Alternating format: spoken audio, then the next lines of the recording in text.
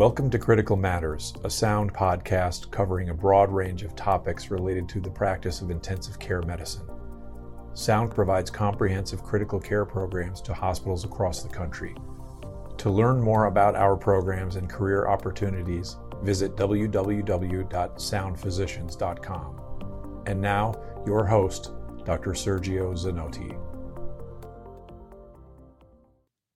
In today's episode of the podcast, we will discuss CNS infections. We will focus on the management of meningitis and encephalitis, conditions associated with high rates of morbidity and mortality. Our guest is Dr. Catherine Albin. Dr. Albin is a neurointensivist and assistant professor of neurology and neurosurgery, the Division of Neurocritical Care of Emory University School of Medicine. She's a recognized clinician and educator, very active on social media as a medical educator. She is the author of numerous peer-reviewed publications and editor of the Acute Neurology Survival Guide, a practice resource for inpatient and ICU neurology. We are honored to have her our guest to discuss CNS infections in the ICU. Casey, welcome to Critical Matters.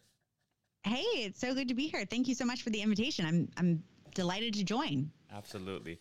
So I believe this is a very important topic, but let's hear it from our expert. Why should clinicians in the ICU care about CNS infections? Yeah, I think this is a critical thing because it's rare, right? Many patients in the ICU are encephalopathic and they're confused, but most of the time that's due to sort of a septic encephalopathy or a toxic metabolic encephalopathy or some critical illness encephalopathy. CNS infections are rare, but they are potentially devastating. I mean, this is a condition that has a very high morbidity and mortality. And so I think it's one of those things that if we're not constantly sort of keeping in the back of our mind, then we may miss, and that's devastating for the patient. So I think it's because it's rare, but critically important to make the diagnosis, that this really makes such a difference. Absolutely. And I think that of many of the conditions that we treat in the ICU, it's hard to think of one that has almost more of a time-sensitive component, right?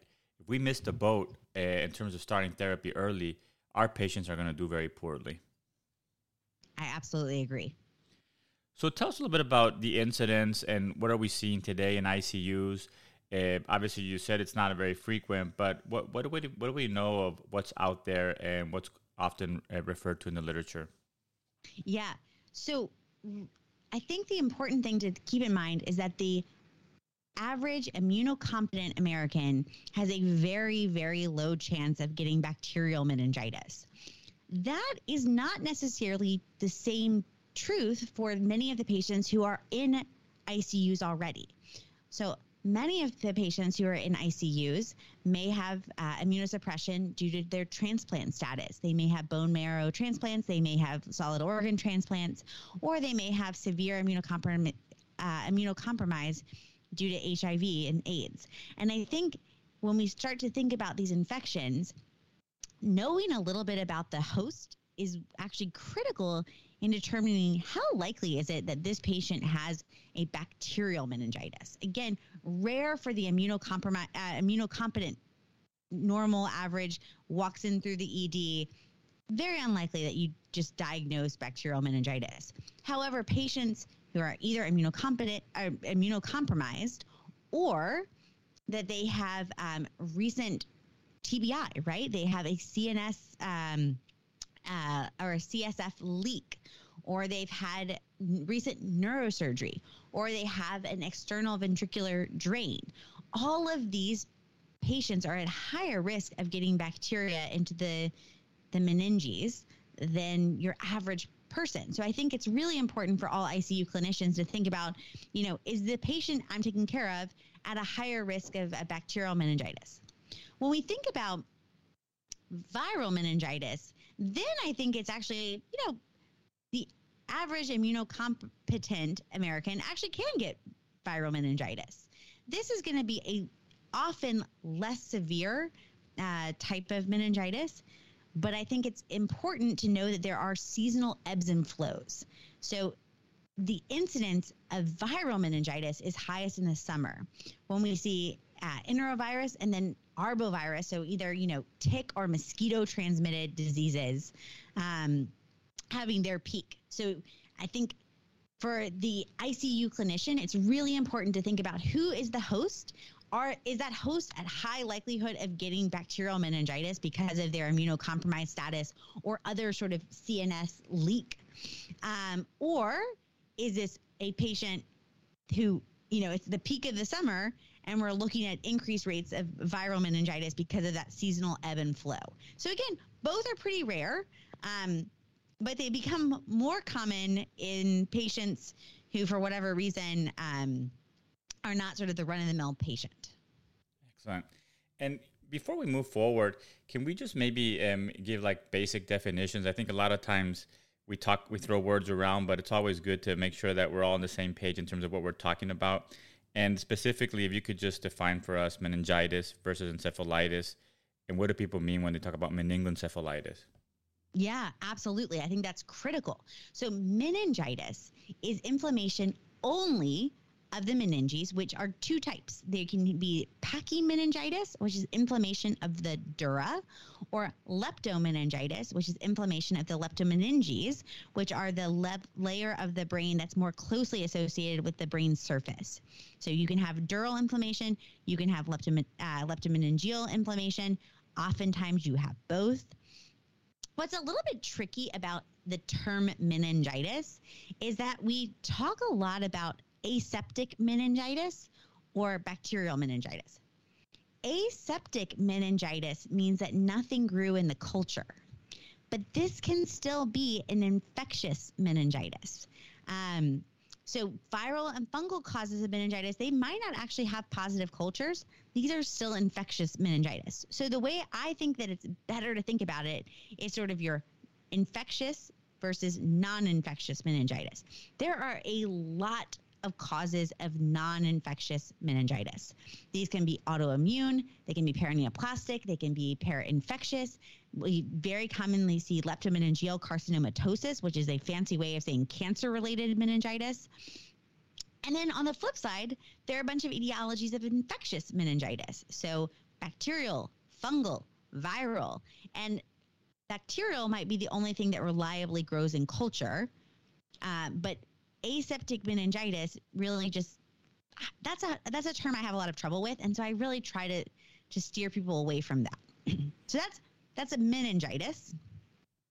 Encephalitis means you actually have inflammation of the brain parenchyma itself, and this too becomes can come in all sorts of different flavors. We have a lot of autoimmune, paraneoplastic, parainfection, malignancy related encephalitis. And then we also have infectious causes of encephalitis. So again, meninges are the layering covering the brain. Encephalitis means you actually have to have brain parenchyma inflammation. Both of these are often associated with evidence of inflammation on the CSF, the lumbar puncture and the CSF we get. Most of the time, both of these are associated with an elevated white count.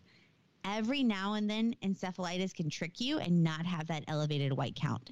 It can sometimes be actually a little bit difficult to get to the diagnosis of encephalitis, particularly when we're talking about autoimmune forms that may not create sort of a robust inflammatory response system in the brain parenchyma itself, but still cause altered mental status.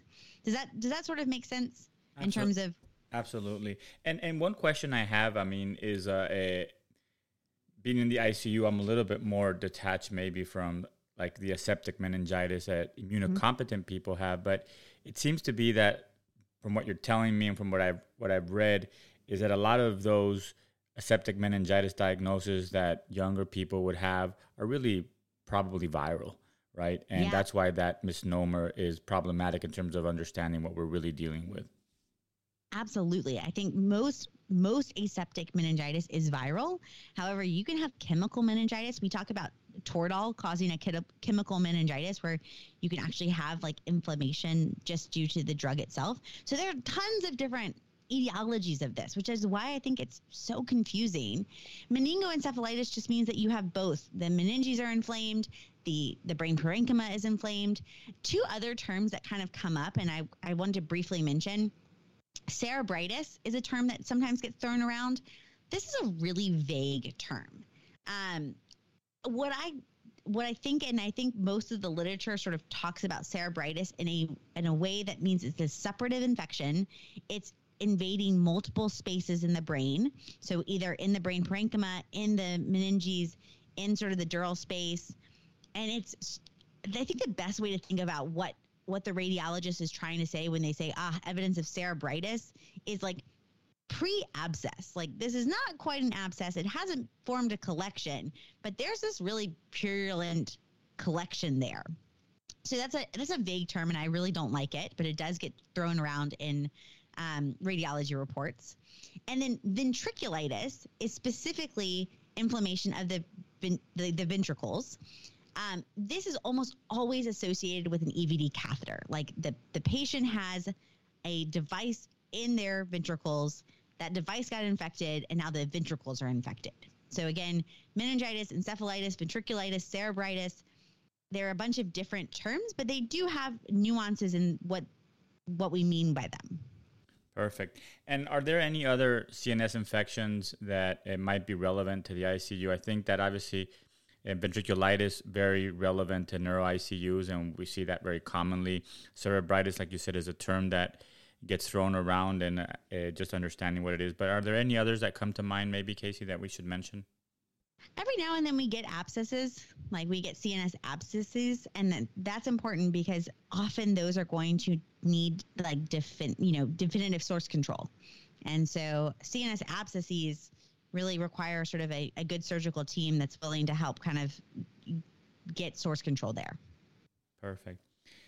Can we talk about specifically etiology of meningitis versus encephalitis? And maybe even we can clarify acute versus chronic for each one of these. Yeah, there are hundreds of etiologies for both of these, and it can be quite tricky. I think the things that we need to think through as intensivists are, just as you say, defining, is this an acute process, or is this more of a subacute or even chronic process? So chronic, when we talk about chronic meningitis or chronic encephalitis, we're meaning more than 4 weeks. Versus acute, it's usually those more infectious etiologies. Most of our infectious etiologies are going to present with acute meningitis or acute encephalitis. So specifically, when we think about meningitis, the most common etiologies are going to be viral. These are going to be the enteroviruses, arboviruses.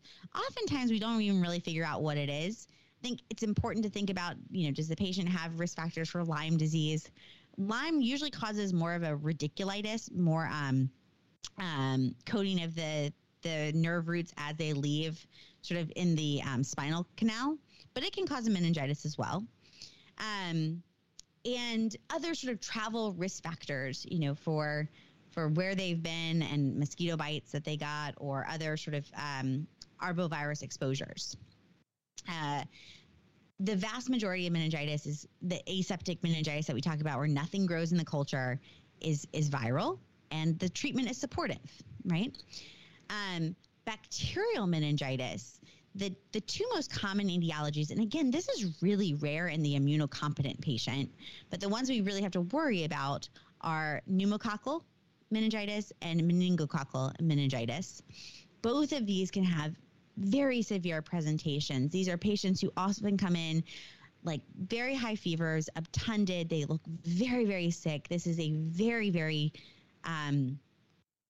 critical disease with high mortality and morbidity. And time really is of the essence of those patients.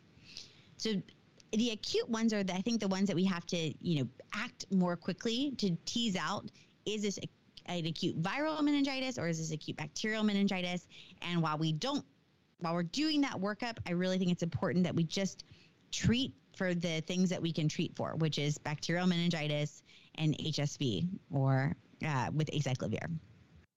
When we think about encephalitis, again, there's such a wide range of things that causes encephalitis, but from the sort of infectious standpoint, the most common acute cause of encephalitis is HSV encephalitis. And again, there's a treatment for that with acyclovir, which is why it's so important that as you're working patients up, you have that treatment on board until you kind of can narrow it and say, I feel confident this is not what's going on. Now, when we get into sort of that chronic or subacute period, we're really dealing with either autoimmune or granulomatous diseases, or we're dealing with sort of your atypical pathogens. And the people who are at risk for these atypical pathogens are often our immunocompromised patients. So the things that I think of when people have a smoldering course of meningitis or meningoencephalitis are the fungal infections. So Cryptococcus, or any of the like coccidioidomycosis, histoplasmosis, cysticercosis. Clearly, it's really important in those patients to take a good history. Cryptococcus is everywhere. All of these other sort of regional fungi are more specific to various geographic locations in the U.S. Cryptococcus, I think, is something that you should pop into your mind for any patient who's complaining of bad headaches, who's immunocompromised, right? These patients can have wildly elevated CSF pressures, and they often depend on CSF diversion. Other things that can cause sort of this subacute onset of meningitis or meningoencephalitis, TB, the great mimicker of everything, often has an insidious onset, can cause a really dramatic pachymeningitis, with that inflammation of the dura and sort of skull base. And then finally, thinking of, does the patient have risk factors for an iatrogenic CSF infection, like they have ventriculitis because they have an EVD, which can also kind of present in this sort of, the patient's not looking well for a couple days. And you have to have a really heightened level of we got to check that CSF to make sure the glucose isn't going down and there's nothing growing in the culture. Those patients, unfortunately, grow atypical pathogens a lot of the time. Most of the time, staph epidermis is not going to cause a run-of-the-mill de novo meningitis, but our patients with devices in their heads, they can have staph epi, they can have Pseudomonas growing. I mean, these are really more hospital-acquired pathogens. So that's how I kind of break this down. Time is of the essence for those acute meningitis, meningoencephalitis patients. You have to treat them as if they were bacterial until you know for sure that they're not. And then for the subacute, you're really thinking more of mycobacteria or fungal infections. And as you mentioned, obviously, and we'll talk about it as we move to evaluation diagnosis, also very important to consider the patient, the individual patient, what risk factors they have, and also temporal in some of these presentations. But I guess the thing we can't overemphasize is that for acute meningitis, we think of strep and meningococcus, and for acute encephalitis, we think of acyclovir. All those can be treated. They're time sensitive. While we're trying to figure things out, we start therapy. Absolutely. I think that those are the key things to remember. If you can treat, for pneumococcal, meningococcal, and then HSV, that's most of the pathogens that we really need to worry about, and trying to get medications on board for those as soon as you even suspect that this is maybe a meningitis or an encephalitis patient. Okay. So one more question regarding etiology that seems to be a favorite in the boards is listeria. Super rare, but when should we be thinking of listeria? Yeah, we think of this more in immunocompromised, or not necessarily immunocompromised hosts, but younger children, so babies, and then older individuals. So you should have empiric coverage for listeria in a patient who's older than 60. So that's not a very old patient. That's kind of middle aged. That you should think about treating with ampicillin up front. It is a tricky diagnosis to make. Some of these patients can look really, really sick, and other patients can have sort of a more smoldering course. It does grow in culture, so hopefully you will get a positive diagnosis. But those are the young babies, and then our sort of middle-aged and older people, and certainly immunocompromised patients. This is rare, and it does kind of happen in spontaneous outbreaks. So it is something that you have to kind of keep in the back of your mind. Excellent. Let's talk about evaluation and diagnosis. As you mentioned, a lot of the presentations might be very common in people coming to the ICU for other reasons, but there's certain maybe characteristics that should alert the clinician. So why don't we start, Casey, with a clinical presentation and some of the physical findings that would be of interest for you as a neurointensivist when you're trying to include this in your differential? Yeah. Again, I am always thinking about what are my patient's risk factors for this? Is this a patient who's immunocompromised? Is this a patient who's had, some trauma to their skull base recently? That really helps me to narrow in on this. The other things clinically that I'm looking for, meningitis. Okay, so the patient has inflammation of the meninges. That's really painful. These patients have horrible headaches, like really impressive. They just feel like their head is going to explode. This is always on my differential, with subarachnoid hemorrhage and pituitary apoplexy, worst headache of life. I'm always thinking, does this patient also have meningitis? Fever, photophobia. Most of the patients are very febrile. They have temperatures in the, 101, 102, 103, very high fevers. And then stiff neck. And we think about this, I feel like this is one of those, did you check for nuchal rigidity? And people are always sort of like, yeah, maybe. This is not just like, oh, the patient can't move their neck a little bit, like they're a little stiff. It's like they are in horrific pain if you move their neck. And that's because all those nerves that run down the back of the neck are inflamed. It's that inflammation that's causing this incredible pain with neck flexion. So I do check for nuchal rigidity. And when you see it, it's really quite dramatic. On the flip side, encephalitis is really actually inflammation of the brain itself. And so a key finding has to be that they have altered mental status. Because the brain is involved and inflamed, these patients very frequently present with seizures. So when I'm trying to decide if someone has encephalitis, I'm looking for a triad of altered mental status, fever, and quite frequently seizures. Not all the time.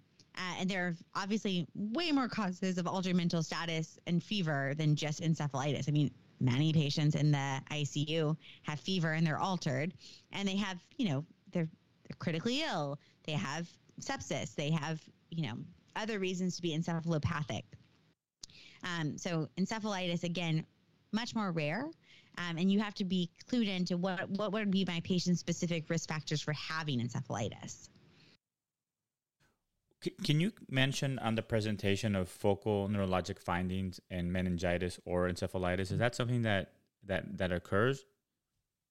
It's a good question. So meningitis can certainly occur with no focal findings. I mean, the vast majority of patients who have viral meningitis, they just have a really bad headache and fever. So you do not have to have focal findings for meningitis. Encephalitis, again, your brain is inflamed. And so you might, depending on where that inflammation is, have easily detectable focal findings, right? Like if you have inflammation that involves the motor cortex, you may have weakness. Since HSV is sort of the most common cause of encephalitis, it really likes to affect the medial temporal lobes. The medial temporal lobes are very important for memory, for cognition. And so these patients may not have focal neurologic deficits. They may just be confused. And I think, that's why we have to have such a heightened level of suspicion for particularly HSV encephalitis, because they really may not show you like, oh, I have weakness in my arm or leg. The other thing to kind of keep in mind for both of these infections is that they can both lead to increased intracranial pressure. Whether you have meningitis or encephalitis, ICP crisis is a possibility. And so when evaluating these patients, I try to look for signs of increased ICP. That could include that the patient really can't look up very well. It could include that the patient is very sleepy. It could include, hopefully not, but sometimes anisocoria, as we start to see medialization of the uncus of the temporal lobe. So I'm always whenever I see these patients, I'm trying to assess, is there elevated ICP and can I detect that on bedside? But one of the things that's hard about this is that the neurologic findings may be really nonspecific in a lot of cases, or even absent in a patient with sort of just run-of-the-mill meningitis. You talked about suspicion of ICP, and I just have a tangential question. I haven't done a fundoscopic exam in a very long time. Is there any, and at one point I was reading that some people were looking at the optic nerve with ultrasound. Is that something that is real? I mean, what are your thoughts on that, Casey? Yeah, I think that you shouldn't hang your hat on optic nerve sheath diameter. There are certainly limitations on this. I do like to do an optic nerve sheath diameter assessment as a proxy for, as a non-invasive way to screen for elevated ICP. But you certainly shouldn't be like doing this for the first time on a patient with meningitis. Like, do this if it's part of your clinical practice and you've screened a lot of patients and you know how to measure optic nerve sheath diameter. I think it's helpful in that situation. I really, really like pupillometry. Like, if you are someone that has access to the pupillometer at your institution, I think pupillometry is really helpful in these patients who, they look really sick. They're very altered. They're sleepy. Having that sort of normalized pupillary index to tell you, hey, their pupils are becoming sluggish. That is also a very effective non-invasive way to screen for ICP issues. The fundoscopic exam, papilledema takes a while to develop. So your patients with acute ICP crisis, they very frequently don't have papilledema. That's more of a chronic finding in patients who've had chronically elevated ICP. So I think, looking at pupillometry, if you have it, using optic nerve sheath diameter, if that's part of your practice, and then really taking a good look at the head CT to look at, are the basal cisterns obliterated? Is there sort of like flattening of the sulci of the brain? Those would all point me to think that this patient's got high ICP and poor brain compliance. So again, it's really looking at all the information that you can get from sort of non-invasive bedside maneuvers to your radiographic findings. Perfect. So we talked about the clinical presentation, some of the important physical findings. As you're working up these patients, Casey, let's start with some just basic labs before we really go for the gold, which is the LP. Yeah.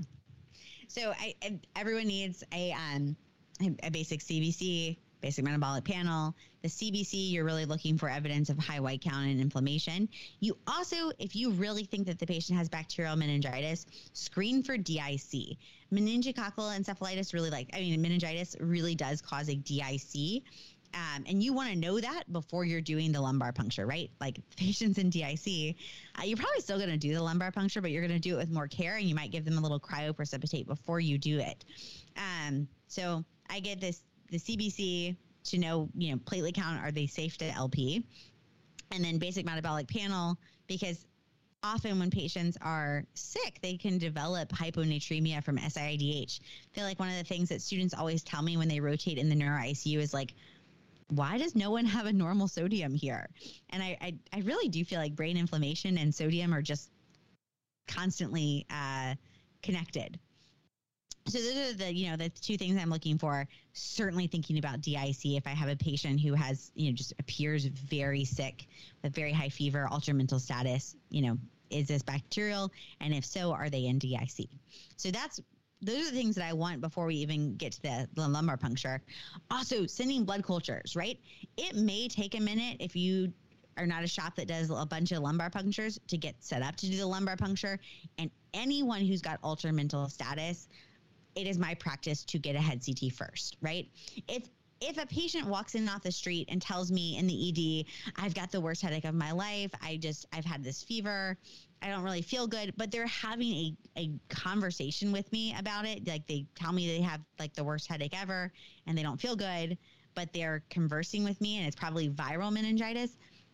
Maybe I'll forego a head CT, but I'll be very honest with you that like I'm CTing 99% of people before I put a needle in their back.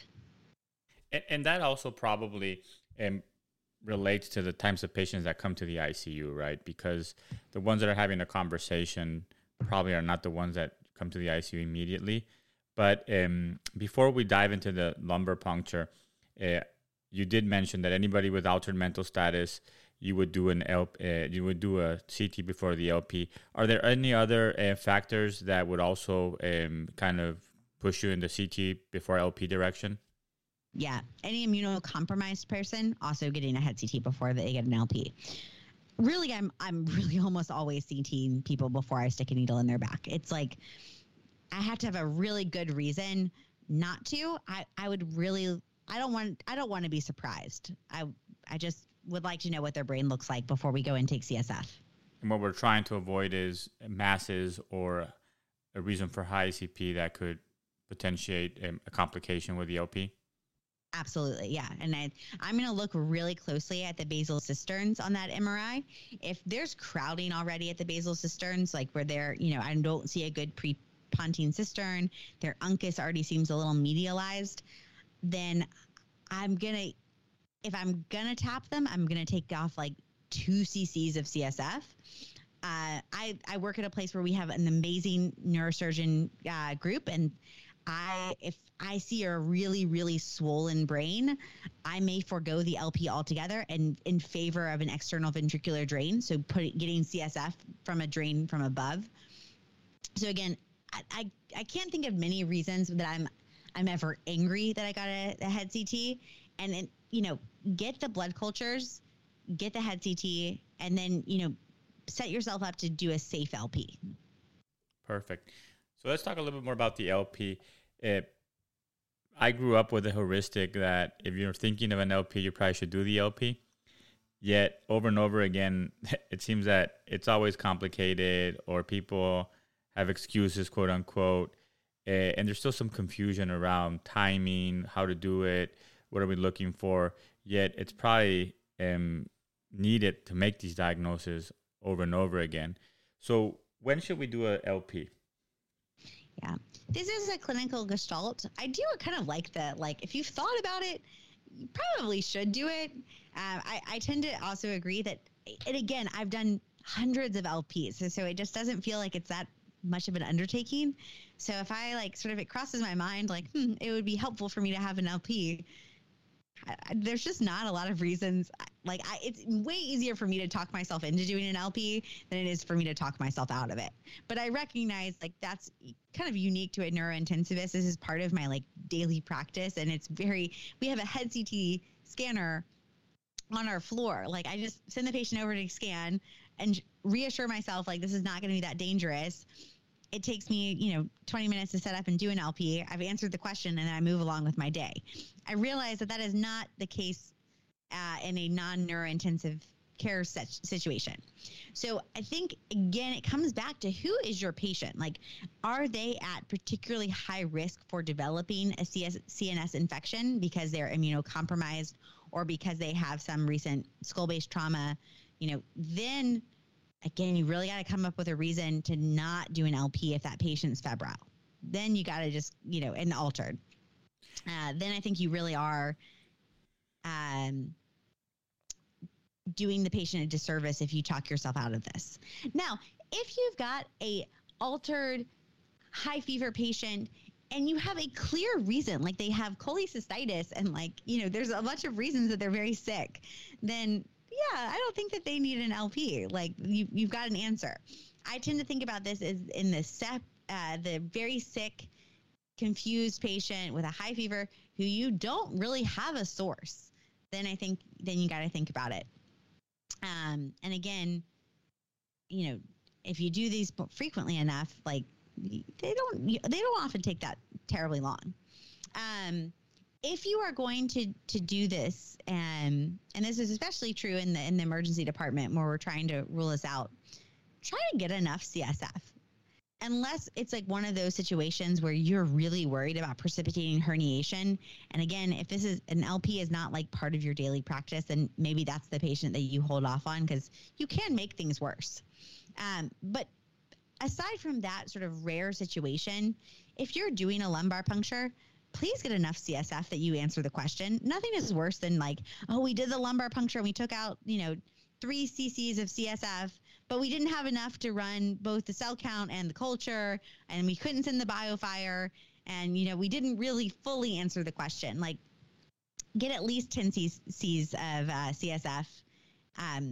Quite frequently when I'm doing LPs, I try to get 25 cc's so that I don't, have to, I'm sure that I will never have to do this again. I'll have all the CSF I need. So I think that's a little like pearl. If you're going to go through the trouble of doing it, make sure you get enough. So before we dive into the important aspects of, or the things we should measure in the LP, I have 2 questions that I have. One is related, I guess, to evidence, and the other one's more of a practice gestalt or opinion. So regarding evidence, delays obviously in initiating antibiotics are important, and also getting the LP soon is important. Now, ideally, if things go very well, you do the LP as soon as possible and then start the antibiotics, that's a perfect world, but doesn't always happen. What are your thoughts, Casey, on we gave the antibiotics and some people say, well, now there's no point of doing the LP.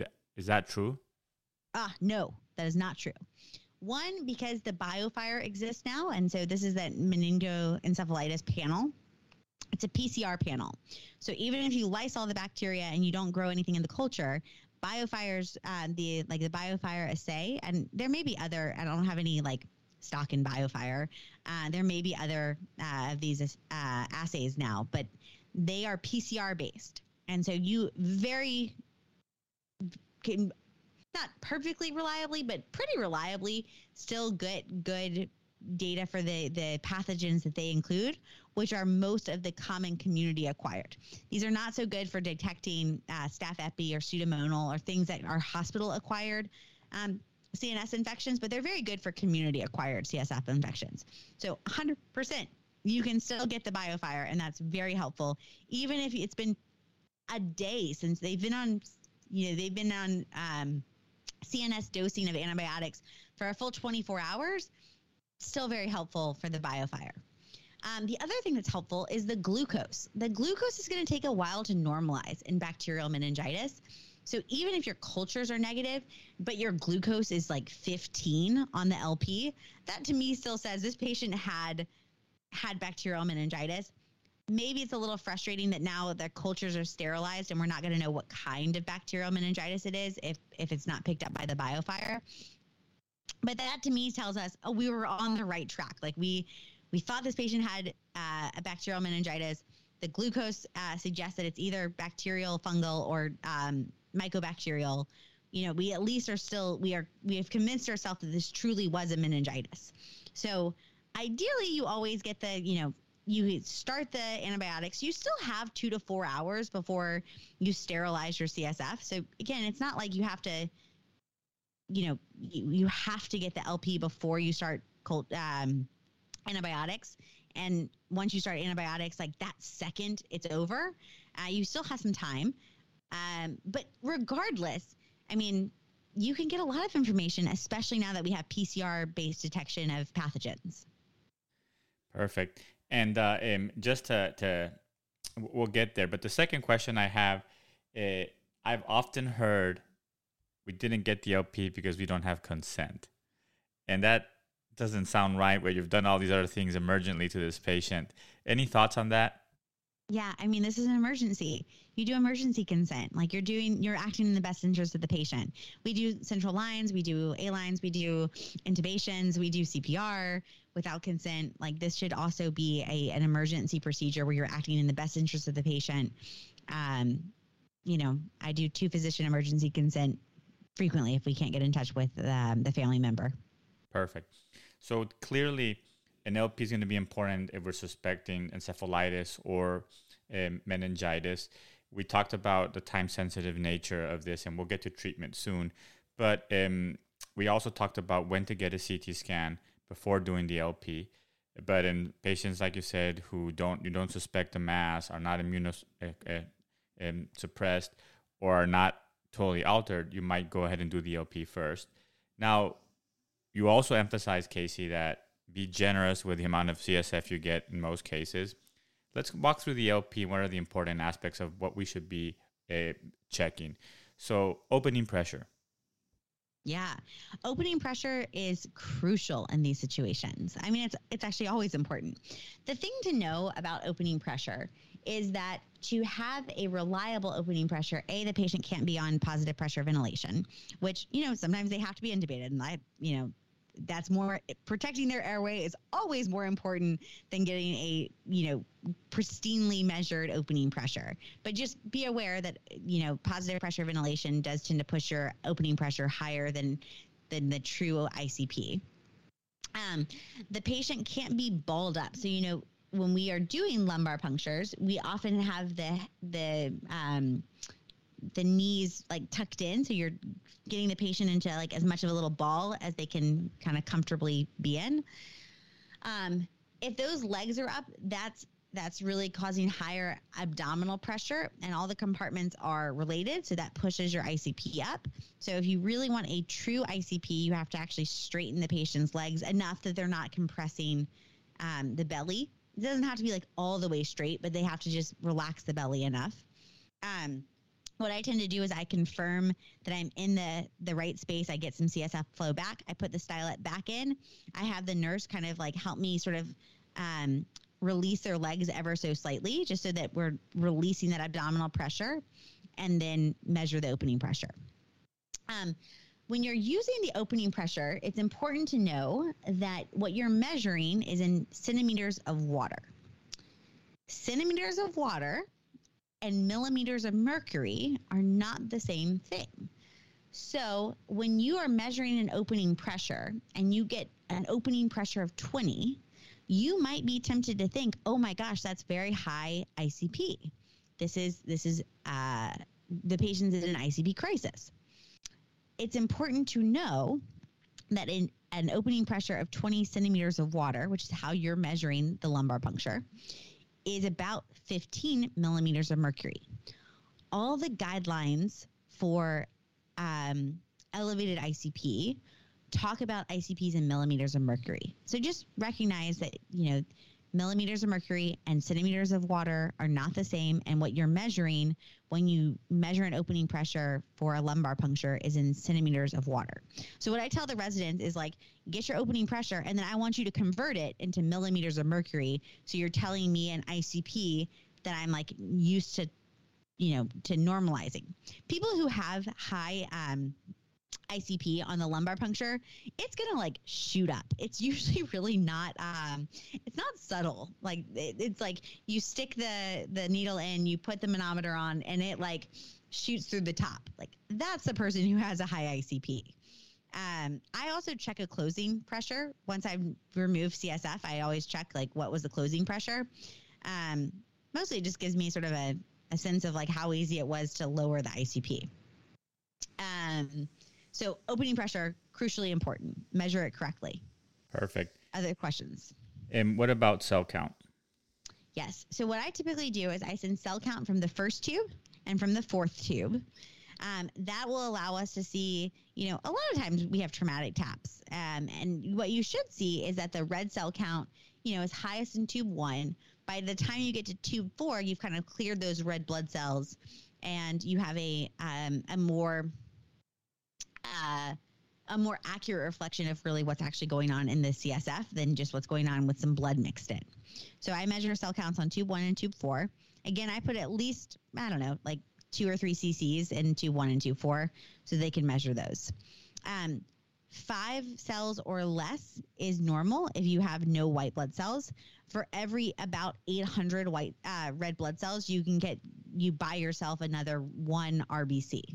I'm sorry, 1 white blood cell. So again, 800 RBCs equals 1 white blood cell. So if you have, 2,000 red blood cells and you have, 6 or 7 white blood cells, that's still going to be a normal LP. I'm not going to be terribly concerned about the fact that the white blood cell count was slightly higher. And in terms of differentiating bacterial versus other types, obviously the white count is going to be very important, but anything in the differential important for encephalitis or viral causes? Yeah. So bacterial has like thousands of white blood cells. It's like their neutrophilic predominance. There's a lot of cells. The protein is going to be super elevated. The glucose is going to be super low. Often it's like less than 20, less than 10. I mean, it's usually not a subtle decrease in the glucose you're seeing. Viral can have this like, there's like 10 WBCs and they're like lymphocytic predominant, and the protein is like 60 and the glucose is pretty normal. Like viral meningitis doesn't have an impressive cell count. Fungal meningitis, very elevated protein, also low glucose. So it looks sort of like a bacterial meningitis. Autoimmune and sort of neoplastic causes and other sort of etiologies can have all sorts of weird things going on. Very frequently, they don't have a elevated white count, but they'll have an elevated protein. That gets into the whole separate weeds and probably needs like a neuroconsult to help you think through what those LPs look like. What about, so we talked about, and the protein is going to be elevated because of the inflammation. We talked about the glucose, the cell count. What about lactate, Casey? Lactate at my institution takes so long to come back that I don't use it. So I can't personally comment on it, although I know that people do, and there has been good evidence the last time I looked into this, which was, I think, like 2 years ago, that it's actually pretty reliable for detecting CSF infections that are bacterial, and helpful in terms of differentiating ventriculitis from just like sterile inflammation. So I personally can't comment in great detail just because everywhere I've practiced, it's always been a send-out lab and therefore not very helpful, and we never used it. Okay. But the idea would be that would be elevated if it was bacterial. Yes. Okay, perfect. So you did mention, obviously, we would send this also for gram stain and culture. And then you did mention the BioFire film array. And just reading here from the Acute Neurology Survival Guide, I love it. Just to remind our listeners, that would check for bacterial pathogens that include E. coli, Haemophilus influenza, Listeria, Neisseria meningitis, Strep agalacti, and Strep pneumonia. And viral pathogens, it includes CMV, enterovirus, HSV1, HSV2, human herpes virus 6, human pericovirus, and varicella zoster virus. Plus, it also will check for cryptococcus. So really super, super useful. You cover, a tremendous amount of pathogens that you'll be worried about with that BioFire film array. And like you said, it's PCR technology. So even if they receive the antibiotics, this would still be very valuable. Absolutely. One caveat to know is the cryptococcal screen in the BioFire is not very accurate. You should use your typical cryptococcal detection. Perfect. And it's also very interesting. I guess I'm gonna age myself, but I started internship in Chicago, and we had a whole floor dedicated to HIV, and we would do like a boatload of LPs. And by the time I finished, ACT was in place, and that 2 years later, that floor had disappeared. So I guess, we don't do them as many as we did before for HIV, but still something that we should be considering in the multiple host of immunosuppressed patients that we might see. So for the BioFire, everything else is super specific, right? If it's positive, you should believe it. Yes. Okay, perfect.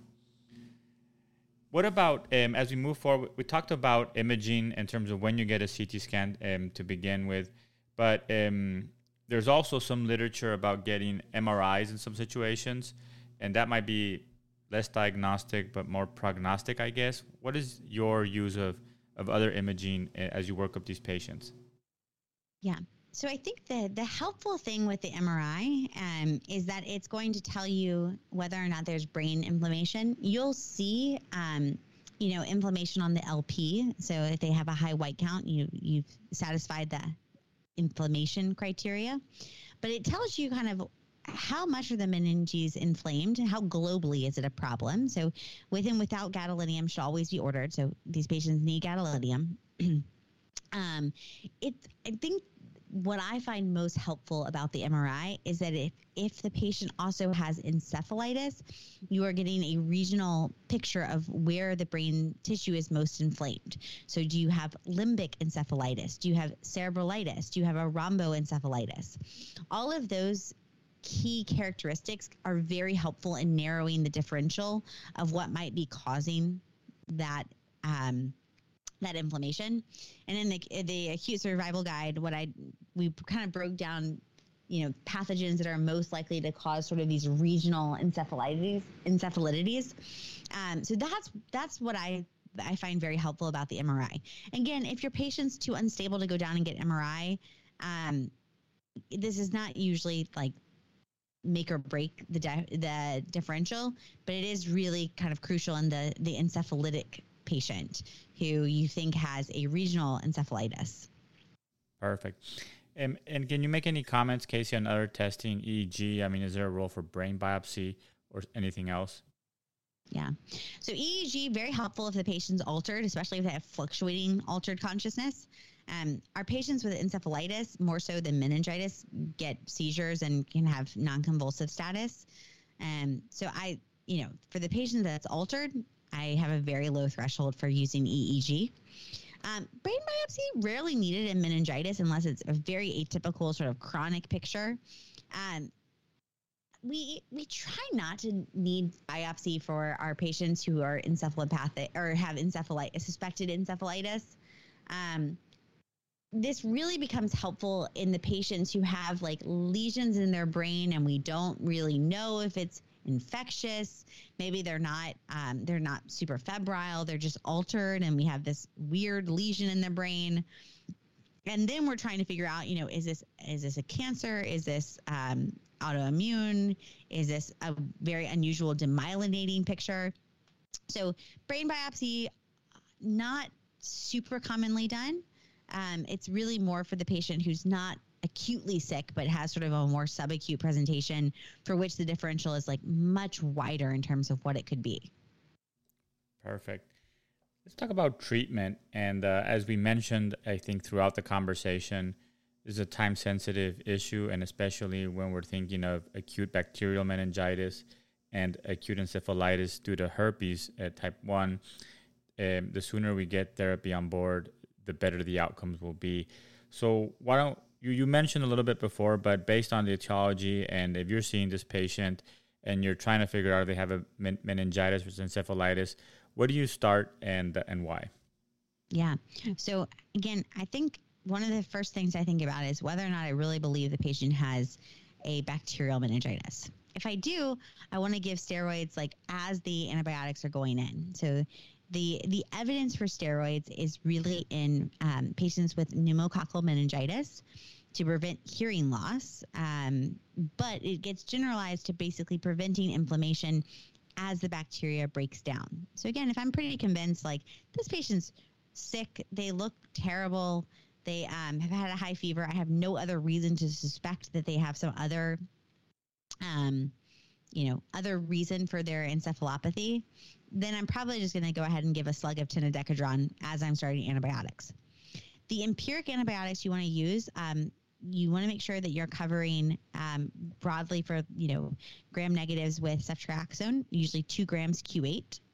And then vancomycin in this case is actually covering resistant strains of strep, but you want that on as well.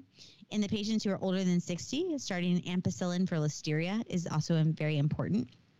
And then you want to get acyclovir on board to cover, possible HSV. So those are the ones that I'm thinking of starting right from the beginning. And those are CNS dosing is higher dosing than your other typical pathogens. Again, you still have some time, even like to the order of hours, maybe 2 to 4 hours to get your lumbar puncture without sterilizing the CSF. So, start early, get the blood cultures, and then just get those antibiotics as soon as you can get them from the pharmacy. And I think that one of the important aspects of the time-sensitive nature is encephalitis, because I have seen or reviewed cases where really there was a delay in starting acyclovir, and that could be attributed then to leading to worse outcomes. And like you said, I mean, with encephalitis, a lot of times, if we don't have the seizures or it's just altered mental status, it might be a little bit more difficult to figure out. So having a very low threshold, I guess, for the cyclovir is very important. Absolutely, especially with the biofire. Like you can start it. You know, it's nephrotoxic. We don't want to keep it on forever. Start the acyclovir. Give them a dose. You're going to get an HSV test and the biofire, both of which can confirm that you don't have HSV. Very, very rarely the HSV PCR can be negative early in the course. But it's truly rare that I keep the acyclovir going, unless like it is a slam dunk. The patient has been altered for 2 days. They came in with a seizure. Now they've got a fever. That's a really good story for HSV encephalitis. I might keep the acyclovir on and get a second LP 2 days later to confirm the HSV PCR was negative. But otherwise, the HSV PCR is pretty reliable. Excellent. The other question I had, Casey, is in terms of de-escalation, or obviously as you get more information, if you grow a pathogen, you would go specific.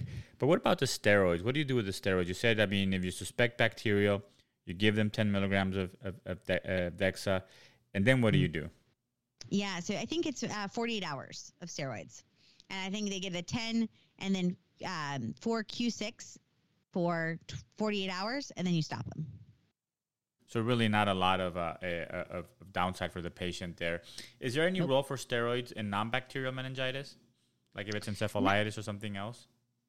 Like this, certainly not like as hard and fast evidence. I think they can be helpful for patients who are on treatment. So for patients who, like for a TB patient, TB meningitis, there's actually some data to support that once the patient started on RIPE, you actually want to keep them on some steroids while they are getting that initial tuberculosis treatment.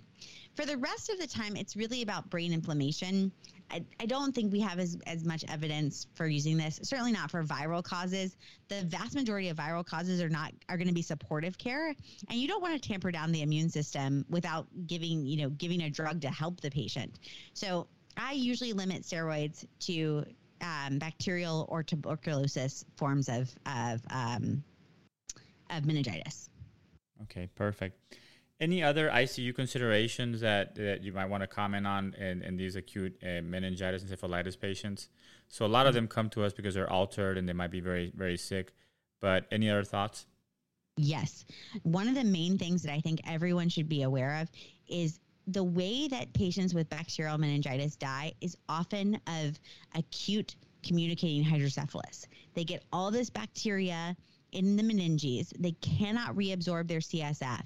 They develop this sort of global edema and they herniate and die. I am very, very, very aggressive about getting CSF diversion.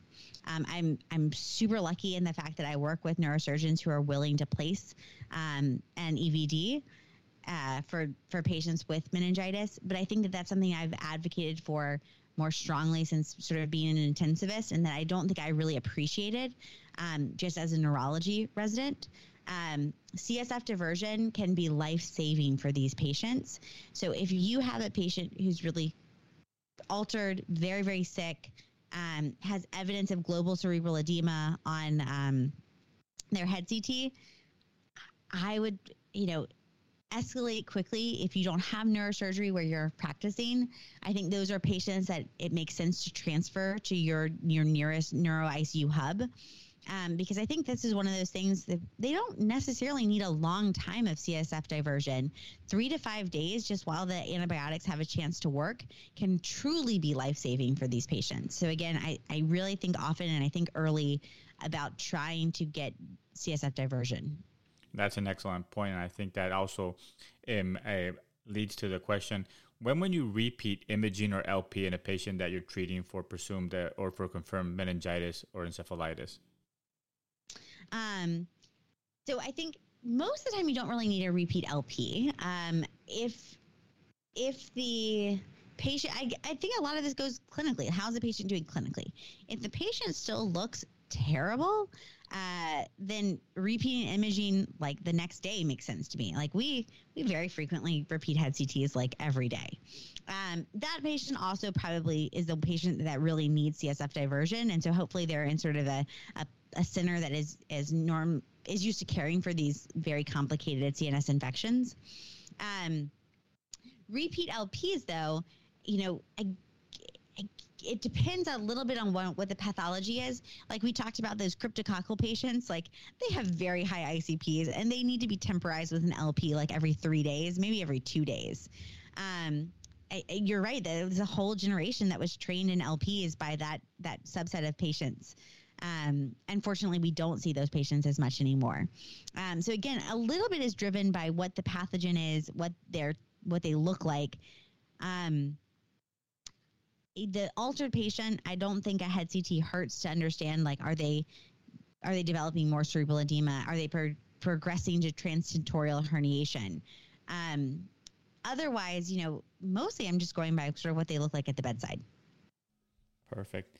And then kind of like the last questions in terms of management, any considerations that you think intensivists should be aware of on patients that are on their way out in terms of maybe follow-up? I think we're very focused on the ICU. The patient leaves the ICU and we all like high-five each other, but the patient might have a lot of other issues ongoing. Any suggestions of things that we should be aware of maybe sharing with our patients and their families in terms of needed follow-up and potential complications? Yeah, for bacterial meningitis, this is a very long recovery process. I mean, the patient will be altered. For encephalitis, the patient had brain parenchymal damage done, and they're going to be altered for a really long time. Some of these patients leave the ICU, but they need longer time in LTAC to kind of have a mental status that their airway is protected and they can be safely transitioned off a ventilator. I think many of these patients have an uncertain sort of what their final recovery is going to be. So just being sensitive to the fact that, families are still, even if they're out of the critical care phase, that does not mean that they have recovered to baseline. And that recovery to baseline could take a really long time. So I guess one last question that I forgot to ask you, and we did mention encephalitis can be associated with seizures. Obviously, if you identify seizures, you would do an EEG and you would treat that appropriately. But is there any role for prophylactic seizures, Casey? Seizures treatment, sorry. We don't have enough evidence to really say, but right now there's no guideline association or like no guideline recommendation for prophylactic in these patients. Again, go by what the patient looks like. If they're altered, get an EEG. If you find seizures, treat the seizures. I don't empirically start them on anti-seizure treatment. Excellent. So I gather the message really is to have a high level of suspicion and a low threshold to start treatment as we figure out what's going on. And the good news is that the things that we can treat and are time sensitive is not a long list. So appropriate empiric antibiotic regimen plus a cyclovir when we suspect encephalitis while we figure things out could probably give the patient the best chance for having a good outcome. As we close the episode, we tend to ask our guests a couple questions unrelated to the clinical topic. Would that be okay, Casey? Absolutely. So the first question relates to books. And are there any books that have influenced you significantly or books that you have gifted other people? Can I say my own? Of course. And we'll link that in the podcast. Yes. Yeah. No, I wrote and edited. I mostly wrote, and then some people contributed other chapters, and so then I became an editor with Sahar Zafar, the Acute Neurology Survival Guide. I started the project when I was a resident and then kind of completed it as a fellow, and I truly believe it was like written for like, what do you know if you're just sort of not an expert neurointensivist? And so I've spent like an embarrassingly long amount of time in my life working on this book. But I'm really proud of how it turned out. And I think it's a very helpful bedside guide. And it's like really, really, really practical. So it's definitely the book I've gifted most to others because I give it to all the neurology residents. And, I think it's really helpful. Yeah, absolutely. And I have it and I can testify that it's very practical. And I can imagine that people who are dealing with acute neuro patients in the ICU and outside the ICU will find it as a very, very useful resource. Perfect. The second question relates to something you believe to be true in medicine or in life that most other people don't believe, or at least don't act like they believe? So I struggled thinking about this. And I think one of the things that I think that people in medicine don't do the best job at is getting enough sleep. I'm actually a very, very big believer in 8 hours of sleep, like religiously so. Obviously, as a neurointensivist, I take call, and so sometimes that's not feasible. But I am like rigorously devoted to getting a good night's sleep, and I do think that it makes you more productive and a nicer person, and like I feel that I was so sleep deprived during training, and obviously on the nights that I'm on call, that I really do believe that we can feel better if we get a good night's sleep. That is music to my ears. I'm a big believer in sleep as well. And it's very interesting that this is something that I learned later in life and appreciate it. There's a book by Matt Walker, Why We Sleep, that really blew my mind in terms of all the research that associates health issues related to chronic lack of sleep. But most important, I think, Casey, when we're in the ICU, whether it be the neuro ICU or surgical ICU or a medical ICU, I see intensivists as high-performing professionals. And every other high-performing professional, whether it be an athlete or other areas, they take their sleep very, very seriously and make it intentional and deliberate to have proper sleep. Yet as clinicians, we have ignored this for a long, long time. And I think it can not only have consequences on our own health, but had an impact on our patients. Absolutely. Co-signed. I believe this too. Excellent. So the last question is, what would you want every intensivist to know? Could be a quote, a fact, or just a thought as we close.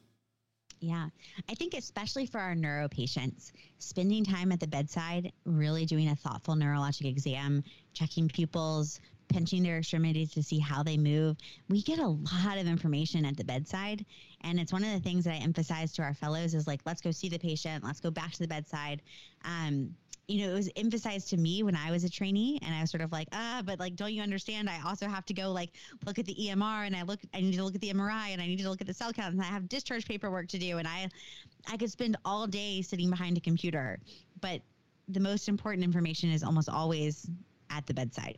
Yeah, I agree. And I think it's something that we tend to do almost like by default and not with a lot of thought and intention, yet like you said, there's a lot of findings, especially in the neuro exam, that can be telling to a change in the course of our patient and could actually have an impact on how we treat them. So 100%, I think that's a great place to stop. Casey, thank you so much for sharing your time and expertise with us. I hope to have you back on the podcast to discuss other neurocritical care topics. Thanks for all you do to promote free open access education in medicine. And one last thing is, where can people find you on social media? Yes, I'm on Twitter. The name is Casey Albin. It's pretty easy to find. I post still frequently, even in Twitter's demise. So especially posting on behalf of the Continuum Journal, which for those of you who are not in neurology is this incredible, just beautiful teaching CME journal that the American Academy of Neurology produces. And so I've done a lot of work with them recently and publicizing some of the cases from those articles. Really great teaching cases. They come with a lot of linked studies, and I would highly suggest people check it out. And Sergio, thank you so much for having me. This has been just a delight, and to talk about a rare but just critically important topic that all ICU providers need to have some level of awareness of. So thank you for having me. Thank you. Take care. Thank you for listening to Critical Matters, a sound podcast. Make sure to subscribe to Critical Matters on Apple or Google Podcasts and share with your network. Sound's transforming the way critical care is provided in hospitals across the country. To learn more, visit www.soundphysicians.com.